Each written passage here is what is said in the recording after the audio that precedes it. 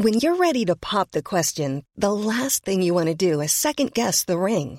At BlueNile.com, you can design a one-of-a-kind ring with the ease and convenience of shopping online. Choose your diamond and setting. When you find the one, you'll get it delivered right to your door. Go to BlueNile.com and use promo code LISTEN to get $50 off your purchase of $500 or more. That's code LISTEN at BlueNile.com for $50 off your purchase.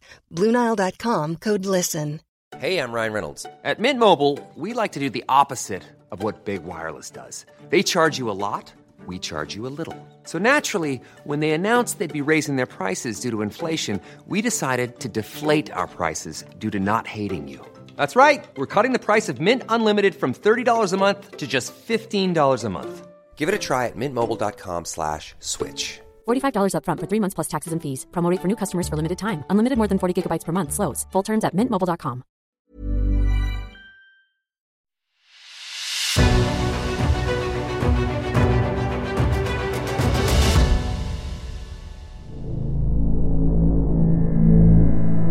It's The Ancients on History Hit. I'm Tristan Hughes, your host, and well, we're going back hundreds and hundreds and hundreds and hundreds of years deep into Rome's distant past, into the ancient history of Rome, because we're going back pre-Roman Empire, we're going back pre-Republican Rome, we're going back to the quite mysterious, quite murky regal period of ancient Rome, a time of 7 kings traditionally, although as you're going to hear in today's episode, you might be able to throw 1 or 2 more names to that traditional king list of Roman monarchs. Now, to talk through this incredible part of Rome's distant past, I was delighted to interview just before Christmas 2 complete legends who dialed in from down under. I am, of course, talking about Dr. Peter Greenfield and Dr. Fiona Radford, the hosts of the Partial Historians Ancient History podcast. Those names may well ring a bell. Both Fiona and Peter appeared on the Ancients podcast in its very early stages. I interviewed both of them in 2020. Peter on the Vestal Virgins, Fiona on Spartacus. And yes, the latter's episode we did re-release just after Christmas 2022. And so in today's episode, Peter and Fiona, they're back to talk through their much loved topic, that is the ancient history. And I think it's fair to say also some of the more fantastical stories associated with these figures from Rome's really, really ancient past. So sit down, relax. Here's Fiona and here's Peter.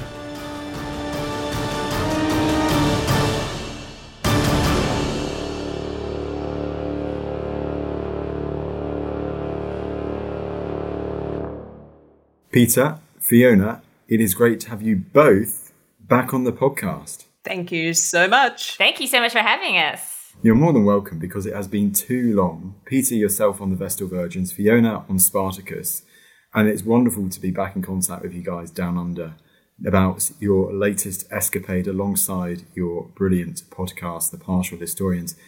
The Kings of Rome, I mean, the regal period. You guys have dedicated so much time to this period of Roman history. And is it fair to say, first of all, whichever you wants to answer this, go wild. This period in Roman history goes so far back. Does it feel overshadowed compared to the other periods of Roman history? I think so, definitely. Most people that I talk to that haven't got a background in ancient history, they're sometimes unaware that Rome even had a period where they had kings. Yeah, it's fascinating, isn't it? Because when you say kings, people immediately are like, oh, you mean the emperors? And you're like, no. No, I don't. You'd be surprised how much I don't mean the emperors right now. And they're like, what do you mean? And you're like, there's this whole other thing. And their touchstones in popular understanding are really like Julius Caesar and the Julio-Claudians after them. And maybe if they're keen, they're kind of like, Vespasian was all right. Something happened there. And you're like, cool. Or they're like Trajan. And you're like, yes. But none of them were kings. There we go. Vespasian was all right. I think we'll have to quote you on that straight away. But just to set the scene in regards to time period in ancient Roman history, huge time period. This is hundreds of years, the topic today, before the likes of Julius Caesar were even a thing. Yeah, we're talking about 753 BCE, if we're going to use the official dating, to about 509 BCE. Very precise, a bit suspicious at how precise it is. But yeah, that's officially when we're talking about. We suspect it probably goes back a lot earlier than that even. But yeah, it gives you some rough idea about when we're talking about. And Peter, so what sorts of sources do we have available to try and learn more about this distant period in Roman history to tell this story? Yeah, it's really interesting for the Romans and the Greeks because both end up being quite interested in this period. And the Greeks in particular end up being super interested in the Romans because eventually they're like, these people are everywhere and it's a bit of a problem for us and we need to understand them. And so you've got people like Dionysius of Halicarnassus, who's writing in the 1st century BCE. And he's super interested and he goes right back to the kings. He's like, let's go back to the beginning of Rome. It's the kings. Everyone's like, woo, woo. But also, likewise, you've got people like Plutarch later on, late 1st, early 2nd century CE. And he's sort of leveraging off Roman writers and Greek writers. But then you've got Latin writers as well. So we've got Livy, who's kind of writing about the same time as Dionysius of Halicarnassus. And they seem to share similar source material. Also, Cicero ends up being quite a useful sort of insight into that early period as well. He's interested in like, what does good governance look like in Rome? And for him, that means looking back. And there are a few other writers in there, but like they're probably the main ones that really help us out, I would say. I mean, do we know, therefore, who these late Republican, early Roman imperial writers were using as their own sources to go this far back in history? They rely on a variety of sources, we think. I mean, unfortunately, as you would know, it's not a usual practice for Roman and Greek historians at this time to necessarily cite their sources explicitly the whole way through. They'd be like, what's a footnote? I have no idea.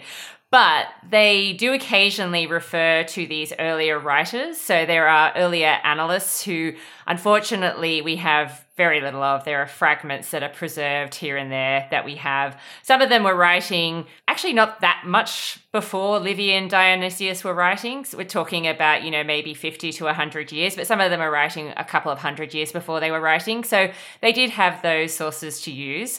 But they were probably also relying on things like the fasti, so the lists of consuls. They were probably relying on inscriptions on the basis of statues. And then, of course, my favorite source that they probably would have been using is the fact that Roman families, it's very godfather-like in the way that they have to promote themselves and their reputation. And so they would have had records of their family history and they would have constantly been bragging about it whenever they could. So probably a combination of all these sorts of things were the types of sources that our historians were relying upon. And I think in addition to that, we've got this strain which is really difficult to trace, I think, in terms of the physicality, which is things like oral histories. So the family tradition comes into that most definitely, and you get those sort of overblown stories of being like, look at how all of my ancestors were and how fabulous they were.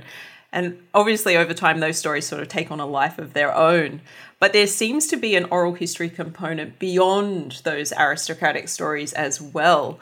And it's obviously hard to pin down. There's not a lot of physical evidence for something like that. But the shape that stories tend to take over time when they're repeated over and over, and the kind of themes that emerge from those kinds of stories as well, start to hint towards a really strong oral tradition that eventually shifts into a written tradition, which is where we see a lot of fascinating stories come through for the kings. Well, I mean, keeping on that, therefore, I'd love to get both your opinions on this. Given the evident biases of the literary sources that you no doubt have for looking at this period and, that nature of different literary material, when approaching this topic, how difficult is it to sort fact from fiction about these kings of very ancient Rome? Practically impossible, I would say. We've kind of taken the point of view that we're running with the versions that we have. Like, we'll flag stuff when we can and try and separate things out. But we also think that there's some value in looking at the fact that these stories have been preserved in this particular way and what that says about the Romans themselves, what they think is important, 500-600 years later, this is what they're choosing to talk about with their earlier history. So we're kind of running with it because we know that we can't really separate them out entirely. There's occasions where there's a building that has some remains where you can be like, oh my God, that building really did exist. But those sorts of moments seem to be rare. Yeah, you kind of want those moments where things a little bit have an overlap, and it doesn't happen very often for this period. So there is archaeology from this early period, but we don't have a lot of it. As you can appreciate, it's pretty far down in the layers, and Rome is a living city, so it's even harder to get to than the later imperial stuff. So we don't know as much about it as we would like. But when it's there, that's useful and good, and we certainly will bring that into the conversation. Other things that we have sort of fragments of are like the Fasti, which are these consular lists, and also things like the Annales Maximi, which are kept by the Pontifices. And so they're recording some sort of landmark events as well. And when we have fragments of those, you might be able to bring that in as well. But it's all very tricky and hazy. And I think as a historian, we'd have to say we have a very low sense of confidence about what our source material is telling us. Well, I'm glad we've set the base there, because now we can delve into so many of these incredible stories that have become associated with these kings that evidently are important to these later Greco-Roman writers. A theme that I think we'll be coming to time and time again through this episode is how prominent a role women played in many of these stories surrounding certain kings, wasn't there, Fiona? Yeah, absolutely. It's kind of fascinating when we look at it, because both of us, we specialized in the late Republic and early Empire. And so when we started looking at this period for the podcast, we actually weren't super familiar with all of the stories. But the more that we looked at it, the more we realized, oh my God, of course women are a bit more prominent in this time period, because it's about families and it's about, those people who are prominent as a family. And so women are able to be a little bit more present at the forefront, I suppose, just like you get when you get to the Julia Claudians and that kind of thing. And you see women like Livia and Julia and how they play a bit more of a prominent role. And when you get to the Republic, as we now have, they do fade massively into the background. Like every now and then you get one who comes out. But generally speaking, yeah, women play a much more prominent role, whether it's as a mother, whether it's as a wife, whether it's as a daughter. We see them springing up time and time again all throughout this regal period, which is really fascinating to consider when you look at Livy and Dionysius and the fact that they're writing at this time when women are starting to become a bit more prominent again, as certain men are really taking center stage and taking more power, than individual men have for some time. Going on a quick tangent there from what you just said, Fiona, and to Peter as well, especially, you mentioned, of course, how you have your own podcast, The Partial Historians. And what I loved about that, what I can relate to very much, is the fact that you might have been focusing on other periods of ancient history beforehand, but during the podcast and focusing on these different areas, it makes you discover these other figures in ancient history, doesn't it? And that sends you down another rabbit hole, and then you find them fascinating, and then you've written a book at the end of it. It's one of the joys of 21st century history media is the podcast world, isn't it? Because it therefore, I guess it's a stepping stone for research, which then can culminate in you just falling in love with another period from ancient Roman history.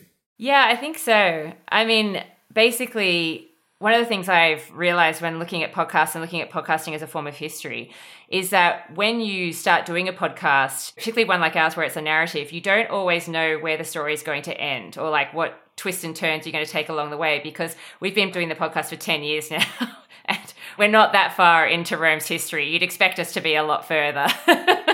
But certainly, because we don't specialize in this period, we don't really know what lies ahead at the moment. We're just telling the story in bits and pieces as we go.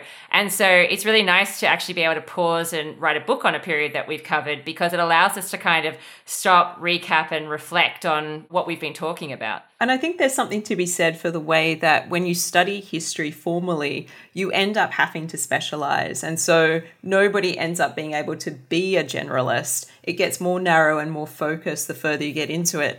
And so that means that even though you might have done some really broad sort of studies initially, eventually you kind of honing in on something that's really minute. And it's like, my specialty is like a really like 150-year period, which is nowhere near the period that we're looking at when we're thinking about the kings. And so to have the time and the space to actually sit with source material and thoroughly absorb it and really think about every paragraph before you get into a moment where you're like, let's break down that material. I feel like, Dionysius of Halicarnassus and I are a little bit like good friends now. And Fiona probably doesn't agree, probably thinks he's a little bit boring. But, maybe he's the source for me. Livy is definitely number one. Come on then. So who is Dionysius of Halicarnassus? He's this incredible figure. He's Greek, obviously, from Halicarnassus, but he becomes very interested in Rome and he ends up spending some time there.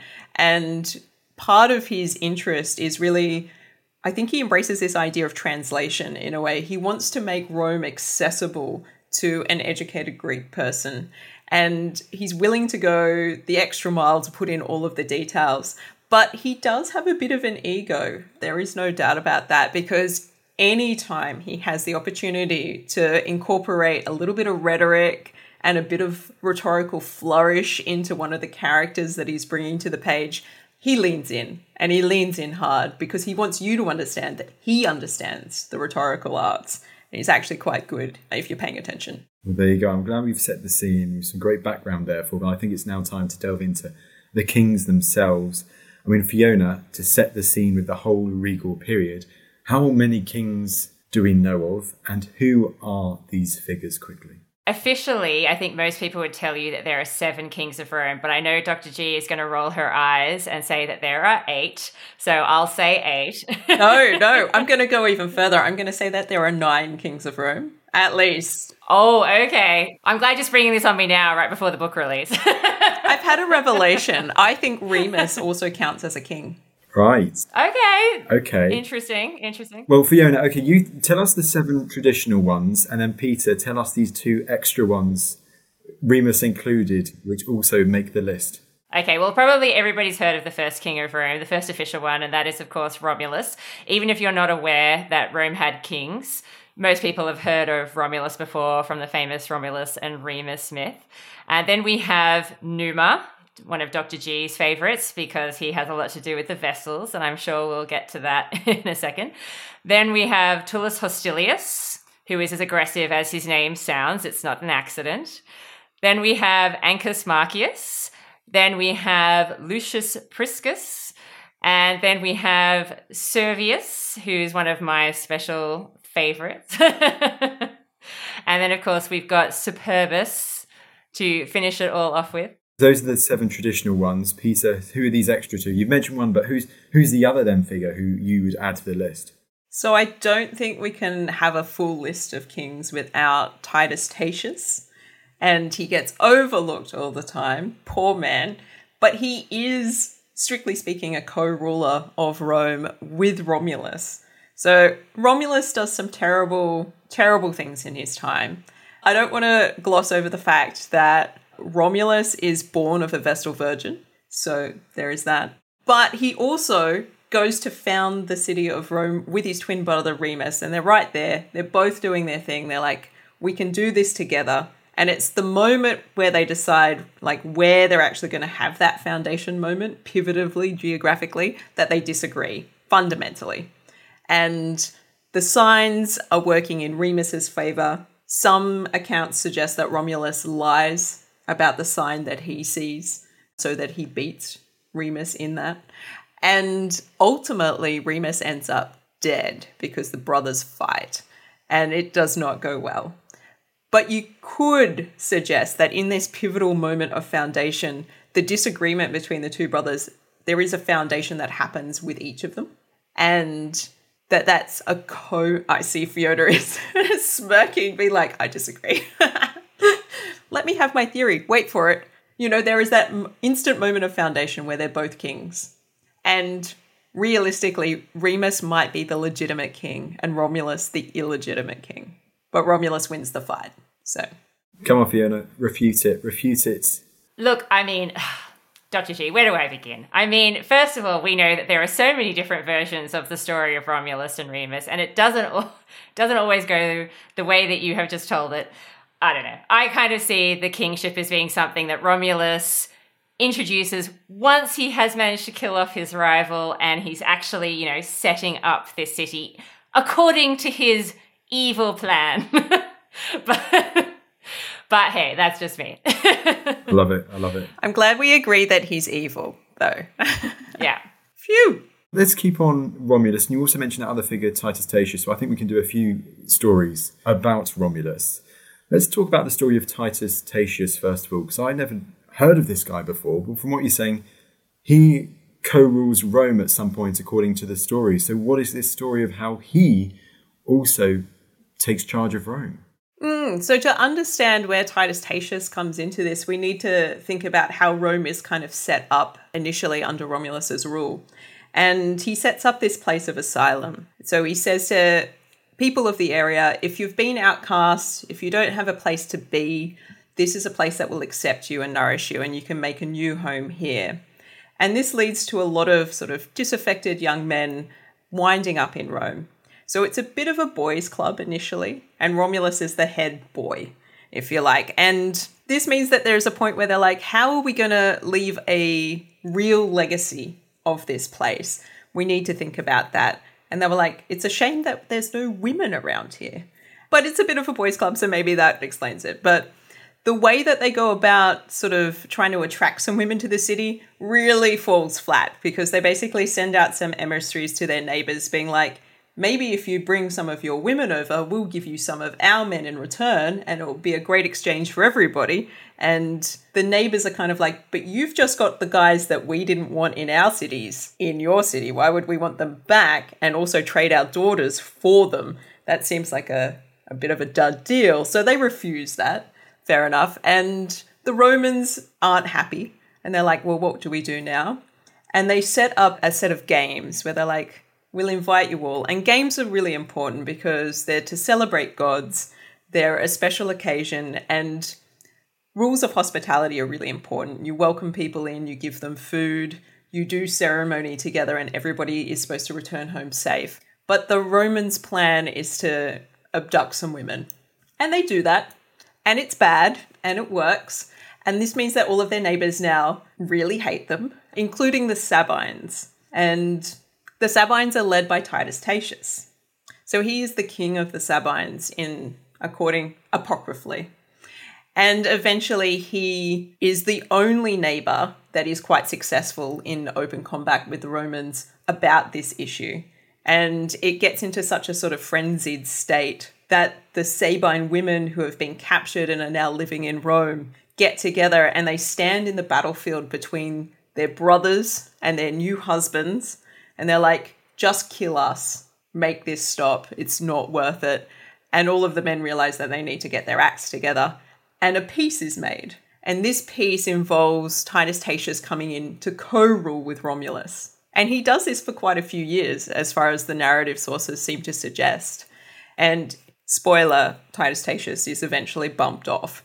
But there is a period of co-rule in this very early period of Rome's foundation. Romulus doesn't play well with others. Evidently not. We've just learned this guy's got some terrible issues in the legendary sources. But that's so interesting because you always think there are 7 legendary kings of Rome. And yet this guy, it seems from all the sources, he's overlooked, he's glossed over, even though it seems like it's definitely mentioned that for a considerable period of time, he did rule Rome. Yeah, and all of our narrative sources that we've got for this period do mention him. So it's not like he's a secret. And it's interesting that he gets left off the list. I don't know when that list was created that sort of gives us that 7 as the magic number, but Titus Tatius should be on it for sure. Well, there you go. I mean, before we go on to Numa and then Fiona's favourites, some of these later kings, I'd just like to ask one more question about one particular woman who you corrected me about before we started recording about who this person was, because I wasn't exactly sure. But she does seem to relate to this story. And this is the figure of Tarpeia, who seems very, very interesting. Who among you, go wild, would like to explain the story of Tarpeia? I would love to explain the story of Tarpeia. So Tarpeia, she comes up in Romulus's rule. And the stories differ, and depends on which source you look at. Her background differs depending. Some sources position her as the daughter of a Sabine commander, others as the daughter of a Roman commander. Some, Propertius, claims that she might be a Vestal virgin. So that creates another sort of link for me personally. But Tarpeia is apparently involved in this like sort of pivotal moment where the Sabines and the Romans are facing off with each other prior to Titus Tatius coming in as co-ruler. So it's this really tense moment between the Sabines and the Romans, and it's not clear who's going to come out on top here.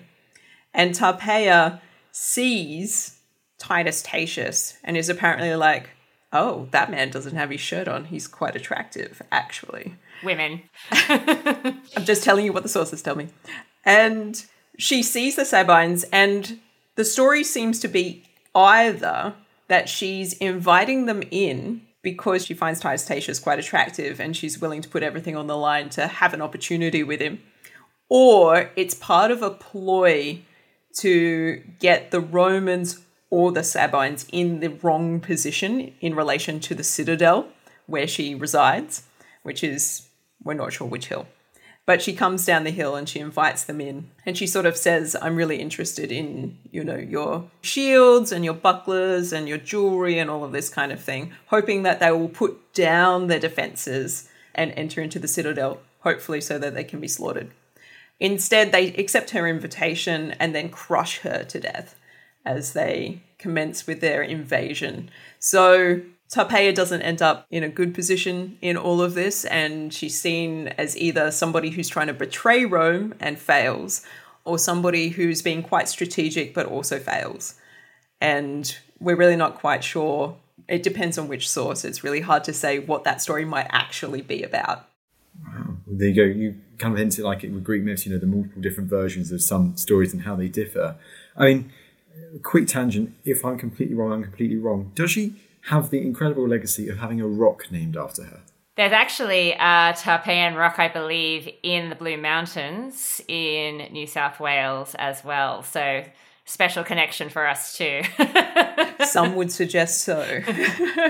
Better have an image of that in the book. There we go.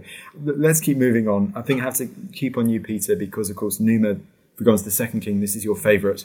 First of all, Peter, explain, who was Numa? Why do you find this king of all the kings so fascinating? What's the connection for you? For me, I think it's partly because we get a sense that the way that Rome does monarchy is quite unusual. Like, we tend to think of monarchy as a hereditary thing, really well established through one particular family line. The Romans don't do monarchy this way at all. They get to the end of Romulus's life and they're not sure what to do. They're like, right, who's next? It turns out that Romulus doesn't have an heir, so the idea of having a dynasty is immediately off the table. And so they're starting to look around for, like, who would be the best candidate? Who would be the best person to do the job? And they're really quite unsure. They spend a lot of time thinking about this and not coming to any decision. And ultimately, they decide upon Numa. And one of the things that's super unusual about him is that he's not from Rome. And we don't necessarily expect everybody to be from Rome at this period because it's quite small. It's just started. But he is a Sabine, which almost is like a bit of a slap in the face considering relations so far between these two peoples. And yet he's considered the best candidate. And it might be that he is married to Titus Tatius's daughter. That might be the connection. But it also might be a more apocryphal kind of story because Romulus is set up as a very sort of militaristic, macho figure. It's like, it's the boys' club, it's the asylum thing, it's going out and doing battle. And Numa is really positioned as a philosopher king, a deep thinker, somebody who's very interested in making sure that the relationship with the gods is in the right sort of fashion. And so he forms a really nice sort of, if we're thinking about oral histories, a really nice sort of balancing counterpart to the work that Romulus has done to make the city exist. And now they have to have, you know, a reason to be that's not just about sort of fighting and getting into scrapes and things like that. And that's something that Numa really brings to the table, a deep thinking, philosophical, divine outlook. And who is this supposed great influence on Numa and his deep thinking, philosophical outlook. A goddess, as it happens. Numa is reported to be wandering in the forests by night, taking advice from a woman, divine goddess, figure, nymph, Egeria. And is this a device to just legitimize his ways of doing things? Being like, it came to me from the gods. Or, is he somehow a little bit touched in the head? Being like, yeah, I've got friends. We're not really sure. But it's kind of a beautiful sort of connection to the divine that this story brings, where it's like, it's not just about Numa being philosophical himself. He actually does have genuine relationships with divine beings that inform his practice and the way that he does things. And although you've mentioned, potential Vestal Virgins in the legendary reign of Romulus beforehand, what's this link between Numa and the Vestal Virgins? Yeah, it's interesting. And this is where, like everything with the regal period, everything's hazy as well, because we know that cults to Vesta existed prior to the foundation of Rome, for instance. And there's a good connection with the Greek Hestia. And yet Romulus is apparently born of a Vestal Virgin, but doesn't necessarily seem to be credited with setting up a cult to Vesta in Rome, which would be weird. And then we've got Numa, and he apparently does set one up.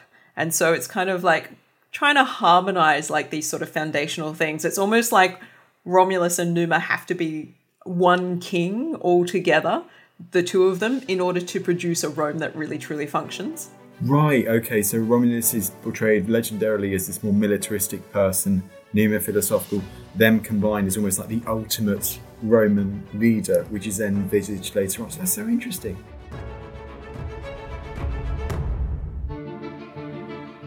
Hi there, I'm Don Wildman, the host of the brand new podcast, American History Hit.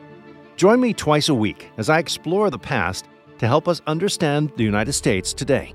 You'll hear how code breakers uncovered secret Japanese plans for the Battle of Midway, visit Chief Powhatan as he prepares for war with the British, see Walt Disney accuse his former colleagues of being communists, and uncover the hidden history that lies beneath Central Park.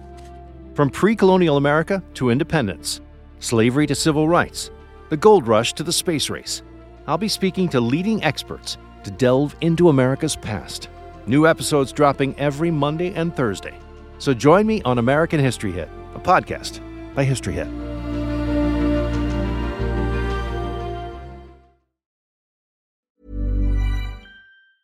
Small details are big surfaces. Tight corners are odd shapes. Flat, rounded, textured, or tall. Whatever your next project, there's a spray paint pattern that's just right. Because Rust-Oleum's new Custom Spray 5-in-1 gives you control with 5 different spray patterns.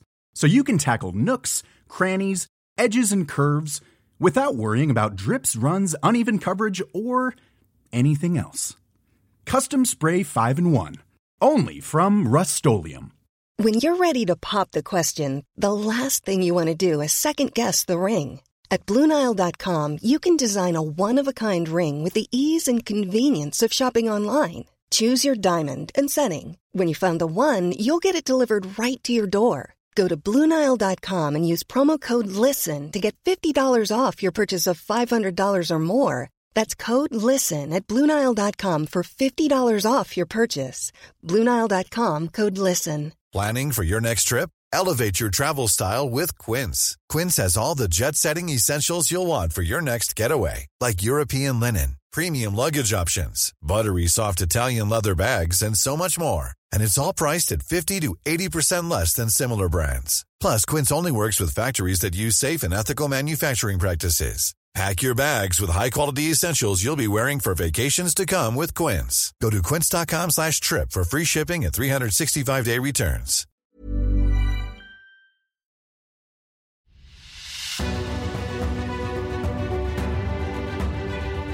How do we go from Numa to your big man, big dog, the one, the only, the legendary Lucius Priscus? Oh, actually, I would go to Tullus Hostilius quickly first. To bounce off what Dr. G's been explaining, I think you can round off what she's saying about how Romulus is really warlike, and then we've got Numa being quite philosophical, because the Romans then apparently go back to someone who's really aggressive and warlike with Tullus Hostilius, as the name would suggest.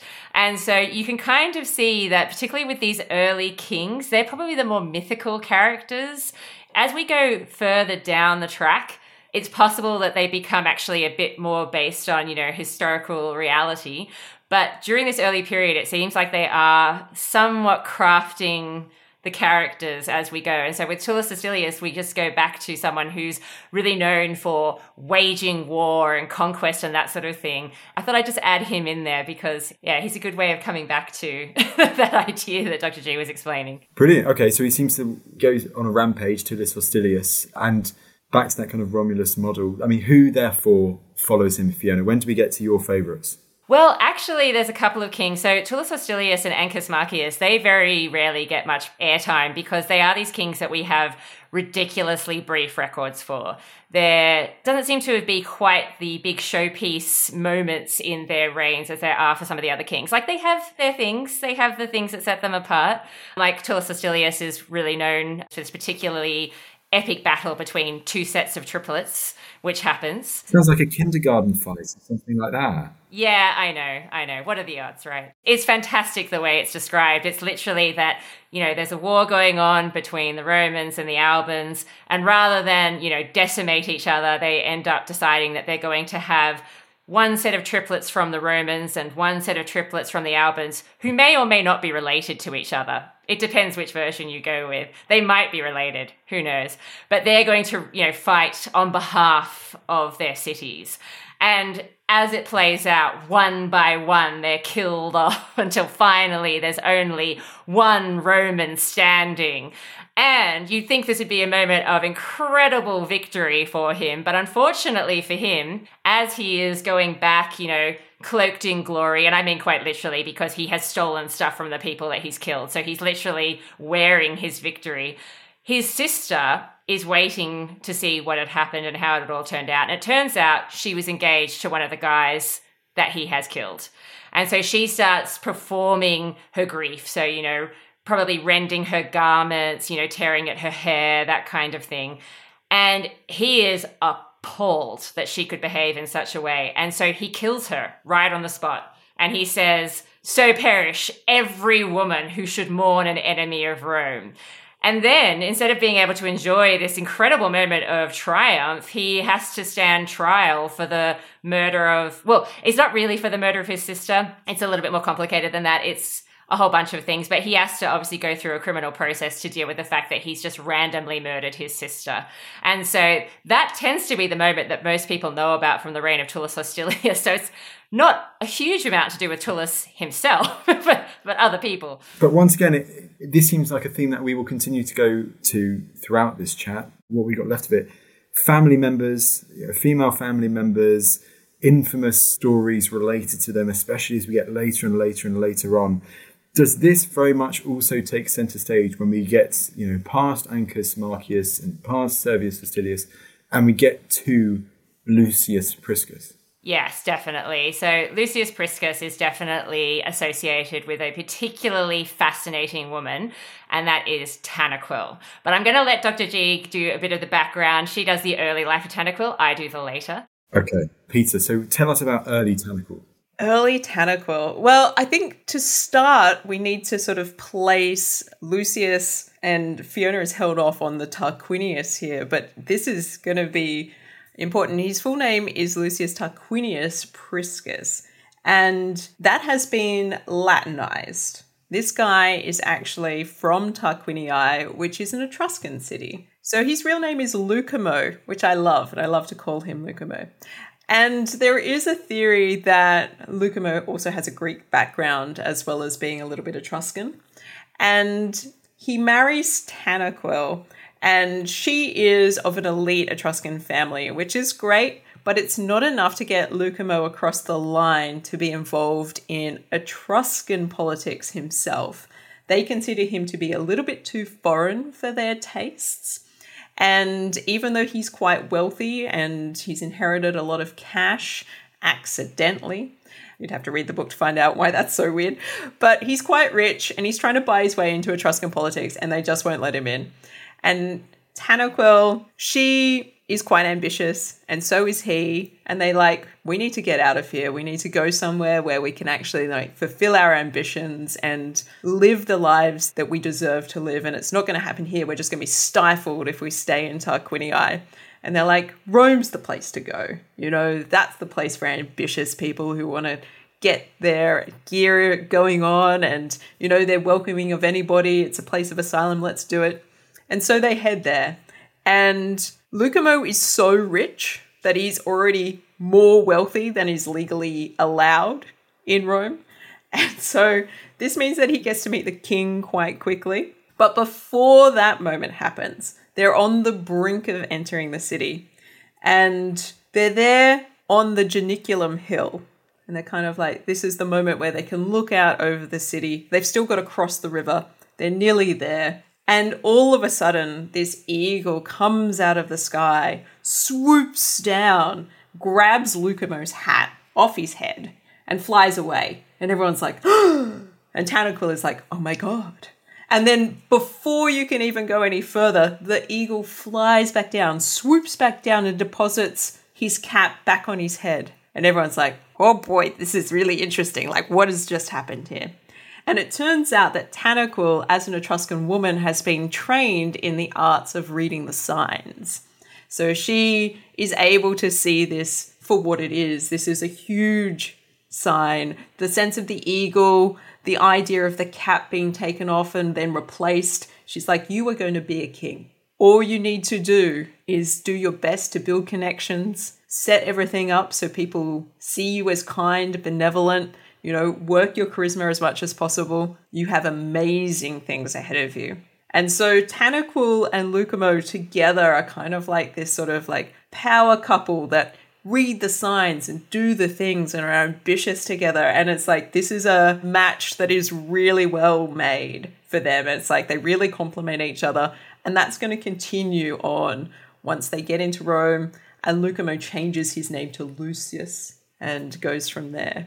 Lucumo. Where art thou, Lucumo? There you go. Oh, wow. And I guess also the fact that Tanaquil is an Etruscan woman. I love that Etruscan link. And you always get those stereotypes associated with the Etruscans from the Romans. So that being able to read the signs seems another one of those, and more as we'll get into, no doubt.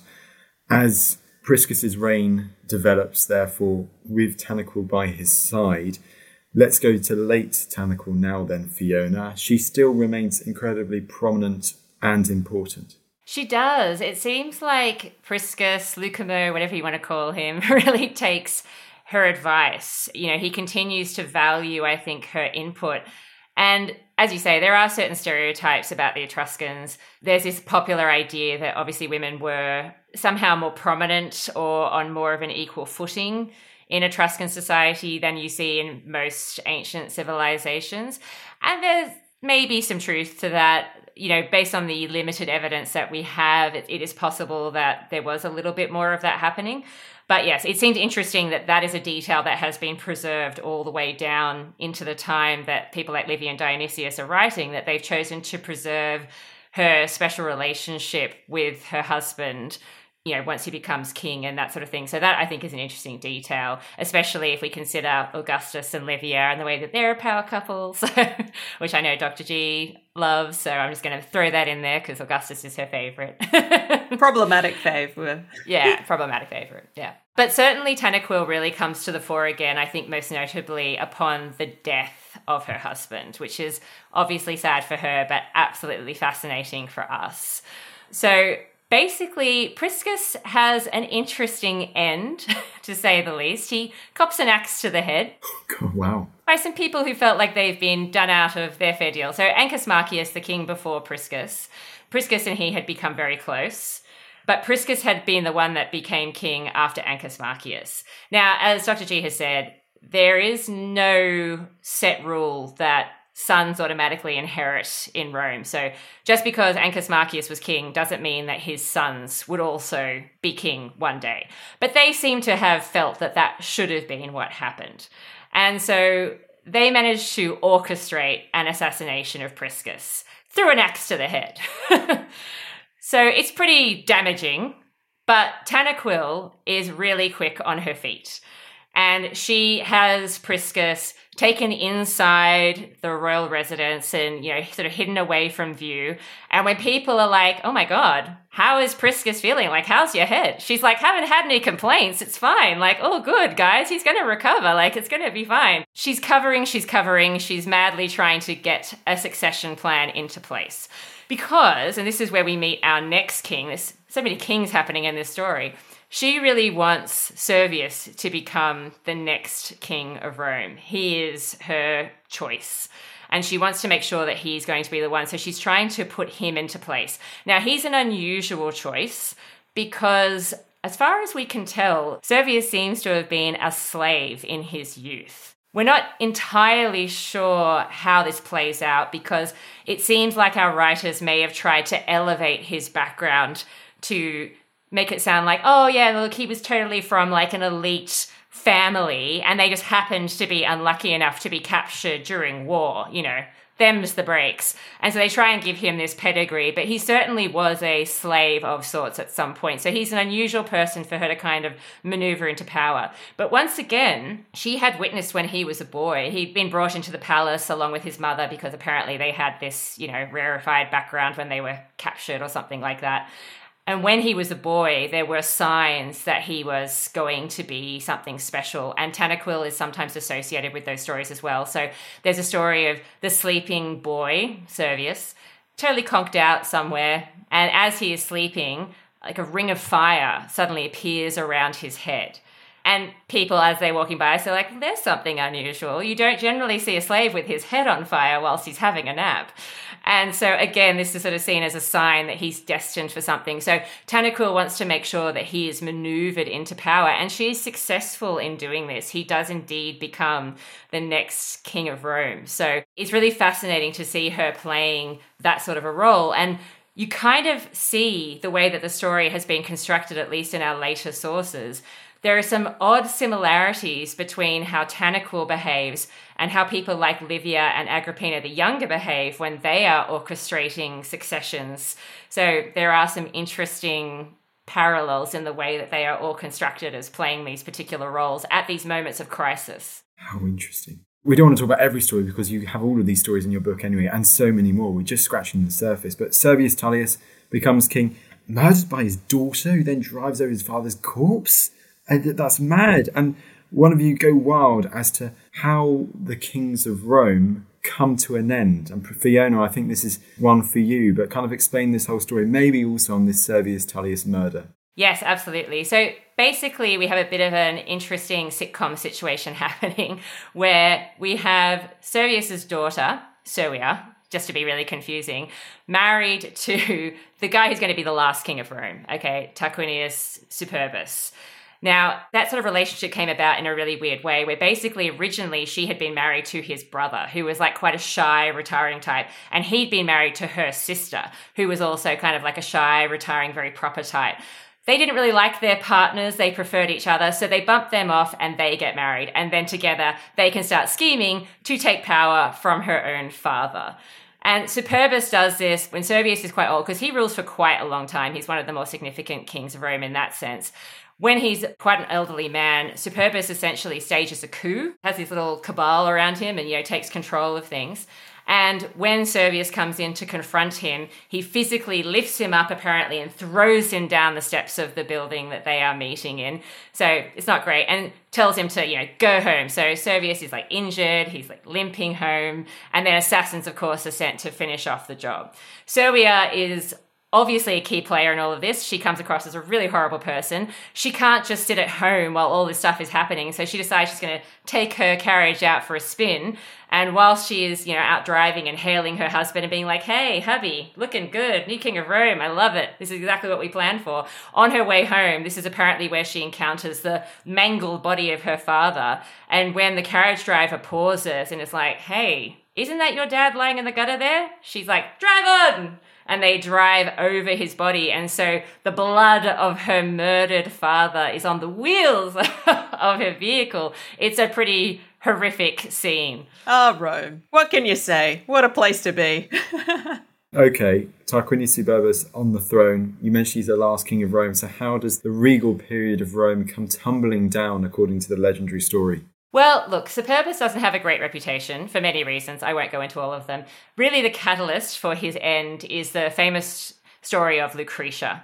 So Lucretia is an elite aristocratic woman. And what ends up happening is that whilst there's a campaign waging, because Superbus is quite into the warfare and that sort of thing, one of his sons, unfortunately maybe named Sextus, happens to conceive a bit of a thing for Lucretia when he meets her. And she's married to somebody else at this point in time, so she's definitely well off limits. But unfortunately, he conceives this thing for her, and so once he's seen her, decided he must have her, he waits until he can just sort of drop back and it's just him and her and the slaves in the house, essentially, because her husband's away campaigning and that sort of thing. And he waits till it's nighttime and everybody's asleep, and he sneaks into her room and he's going to rape her. So this is a really horrible moment. But Lucretia is going to become one of the most famous Roman women of all time because of her incredible virtue. And so she doesn't submit. She says, no, absolutely not. Hands off. This is just for my husband. Thank you very much. And he says, well, I don't think you get the situation here. I'm in the position of power. If you refuse me, fine. I'll tell you what I'm going to do. I'm going to kill you. I'm going to kill a male slave. I'm going to put you in bed together. And because of the Roman standards of the day and the fact that these two are actually technically related, he said, I'll be a hero because I will have found you in bed with a male slave and I will have killed you for that. And, that's what we're supposed to do. Police your behavior. You weren't behaving correctly. So she reluctantly submits to having sex with Sextus. So she is raped. And he thinks deed's done. He goes on his merry way thinking that he's got what he wanted. Okay? He's obviously just as horrible as his father. Anyway, Lucretia is not going to take this lying down. And so she summons her father, her husband, and they also bring along a friend, Brutus. And she makes this big declaration before them where she tells them exactly what happened. And they're all horrified. And then she says, okay, I just wanted you to know what happened. Glad you believe me. But now I must take my own life. And they're like, whoa. There's no need for that. You did not actually do anything wrong. Like, mentally, you were resisting the whole time. Just because your body's been violated doesn't mean that your mind has. You do not have to do this. And she says, no, I really do. Adultery is a really serious thing. I don't want any woman to use me as an excuse. And so she kills herself. Her menfolk are, of course, distraught. Brutus, however, who everyone thought was an idiot up until this point because he'd been acting like a fool so that he wouldn't attract the attention of Superbus, because Brutus is, of course, part of this family group as well. It's all very incestuous. Brutus ends up being like, right, that's it. This family have gone too far. We have to take them down. This is just the last straw. And so they end up taking Lucretia's body out into public view and using her body to incite the people to rebel against the Tarquin dynasty. And they end up being successful in basically kicking them out and ousting them from power. So it was kind of all triggered by the rape of Lucretia. So again, we have a woman at the center of this moment of crisis and transition. Wow. Very well done there, Fiona. That was great storytelling. Take a breather. It's a very well-known, infamous story, isn't it? The taking down of the monarchy of very ancient Rome. Thank you. We've gone through the 7, 8 or 9 kings of Rome today. We talked about some brilliant stories. These are just only a couple of stories. You've talked about, of course, about so many more in your book. And keeping on your book, before we completely finish the interview, I mean, having written the book, are there any key themes that either of you would like a reader to take away when reading about this very distant part of Rome's ancient history? I think there is a sense in which the Romans very much understand that power and the way that it manifests is really quite significant for the way that society is structured. And you can see the seeds of early Republican Rome in all of this. And it's like, what are the values that the Romans are really going to hold on to? And I think something like the story of Lucretia is really illuminating, because it's setting up all of the kind of moral precepts that the Romans are really going to lean into when they think about how does their society look like in terms of acceptable behavior, and that being a crisis point for them, being like, how far is one family allowed to go? And it's really interesting that it does take them some time to figure out what a new social structure will look like. I mean, for people who are interested in the Republican period of Rome, the early Republic may be just as hazy initially in the source material as the regal period, but also really revealing in terms of how they are trying to rethink who they might be. And obviously there's lots of problems with our source material in terms of how far back they are from that moment, looking into that past, trying to figure it out, but also really interesting in terms of thinking about what is power, how does it work, who's allowed to use it, how must it be distributed, and how much could be condensed into the family structure and how much needs to be outside of it in order for society to work well as Rome grows. Yeah, I think definitely, as Dr. G has said, we're well aware of the problems of this period in terms of trying to separate out facts from fiction. But what we realized is that the more that you actually just look at the stories and what they preserve, the more it can actually tell you about how Rome is using its history to think about its present and its future, which I think is what we all do with history, and that's why we kind of like it. It's a useful way to think historically. And to look at the Romans doing this process, it's really nice. And it kind of highlights, I think, a lot about how we like to use history in many different realms and across many different topics. I mean, absolutely. And those parallels with later Roman history are absolutely fascinating that you mentioned during the interview. I mean, this has been absolutely awesome. This has been brilliant. Last but certainly not least, tell me a bit about your book, and then also tell me a bit about your decade-long podcast. Oh, well, the book. I mean, if you're interested in more stories like this, oh boy, stay tuned because this book will be coming out and it can be all yours. 10 years of podcasting. Yeah, we're going to have to celebrate in a major way, I think. I think we've gotten better at reading the evidence over time. I mean, we were always professional historians, so that was never in question. But how you present information in a podcast, I think, is very different to how you might present it in other formats. And so I always think that there's a real virtue in learning that presentation. I think our podcast, like our book, I mean, we kind of tried to make the book something that was linked to our podcast in the sense that we've always tried to conceive of ourselves as people who have been trained as academics, but we don't work in the academic sphere. And we use our academic training to try and translate as much as we can into a popular medium that people will enjoy. And that's kind of what we try to do with the book. It's written as a popular history, but extensively footnoted.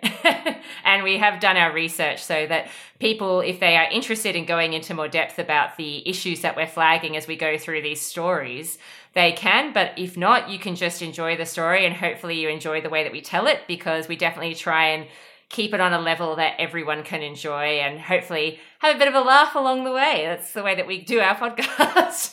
Well, absolutely. We definitely got that sense in today's episode. And quickly, the book, do we have a title for the book, or is it working title? The book is called at the moment? We do. It is called Rex. Short and sweet. Well, Fiona, Peter, this has been amazing, as mentioned, and it just goes for me to say thank you so much to both of you coming back on the podcast today.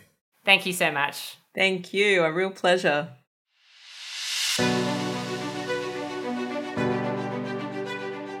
Well, there you go. There was Dr. Fiona Radford and Dr. Peter Greenfield talking through the mysterious but awesome, really cool regal period of ancient Rome, the kings of Rome, and those many other figures associated with the stories of these very ancient monarchs. I hope you enjoyed the episode as we kickstart 2023 on the ancients. This is only the beginning. We have got so many more episodes on topics that vary across the ancient world, from the Nazca Lines to the Great Serpent Mound to, of course, much Mediterranean ancient history to ancient Middle East and further afield too.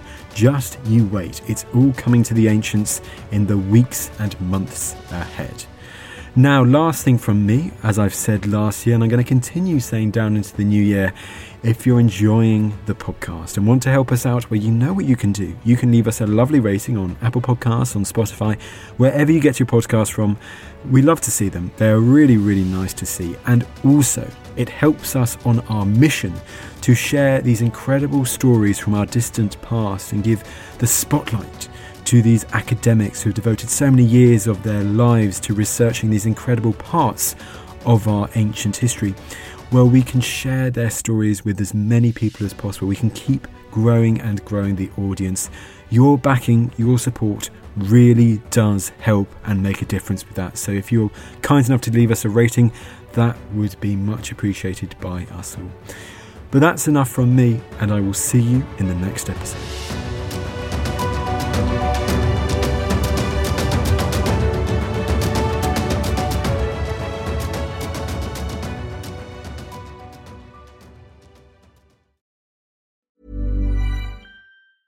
Small details are big surfaces. Tight corners are odd shapes.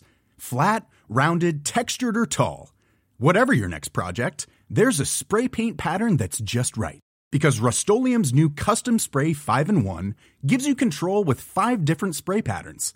So you can tackle nooks, crannies, edges, and curves without worrying about drips, runs, uneven coverage, or anything else. Custom Spray 5-in-1. Only from Rust-Oleum. Thank you for listening to this episode of The Ancients. Please follow this show wherever you get your podcasts. It really helps us and you'll be doing us a big favour. Don't forget you can also listen to all of these podcasts ad-free and watch hundreds of documentaries when you subscribe at historyhit.com/subscribe. As a special gift, you can also get your first 3 months for just £1 a month when you use code ANCIENTS at checkout.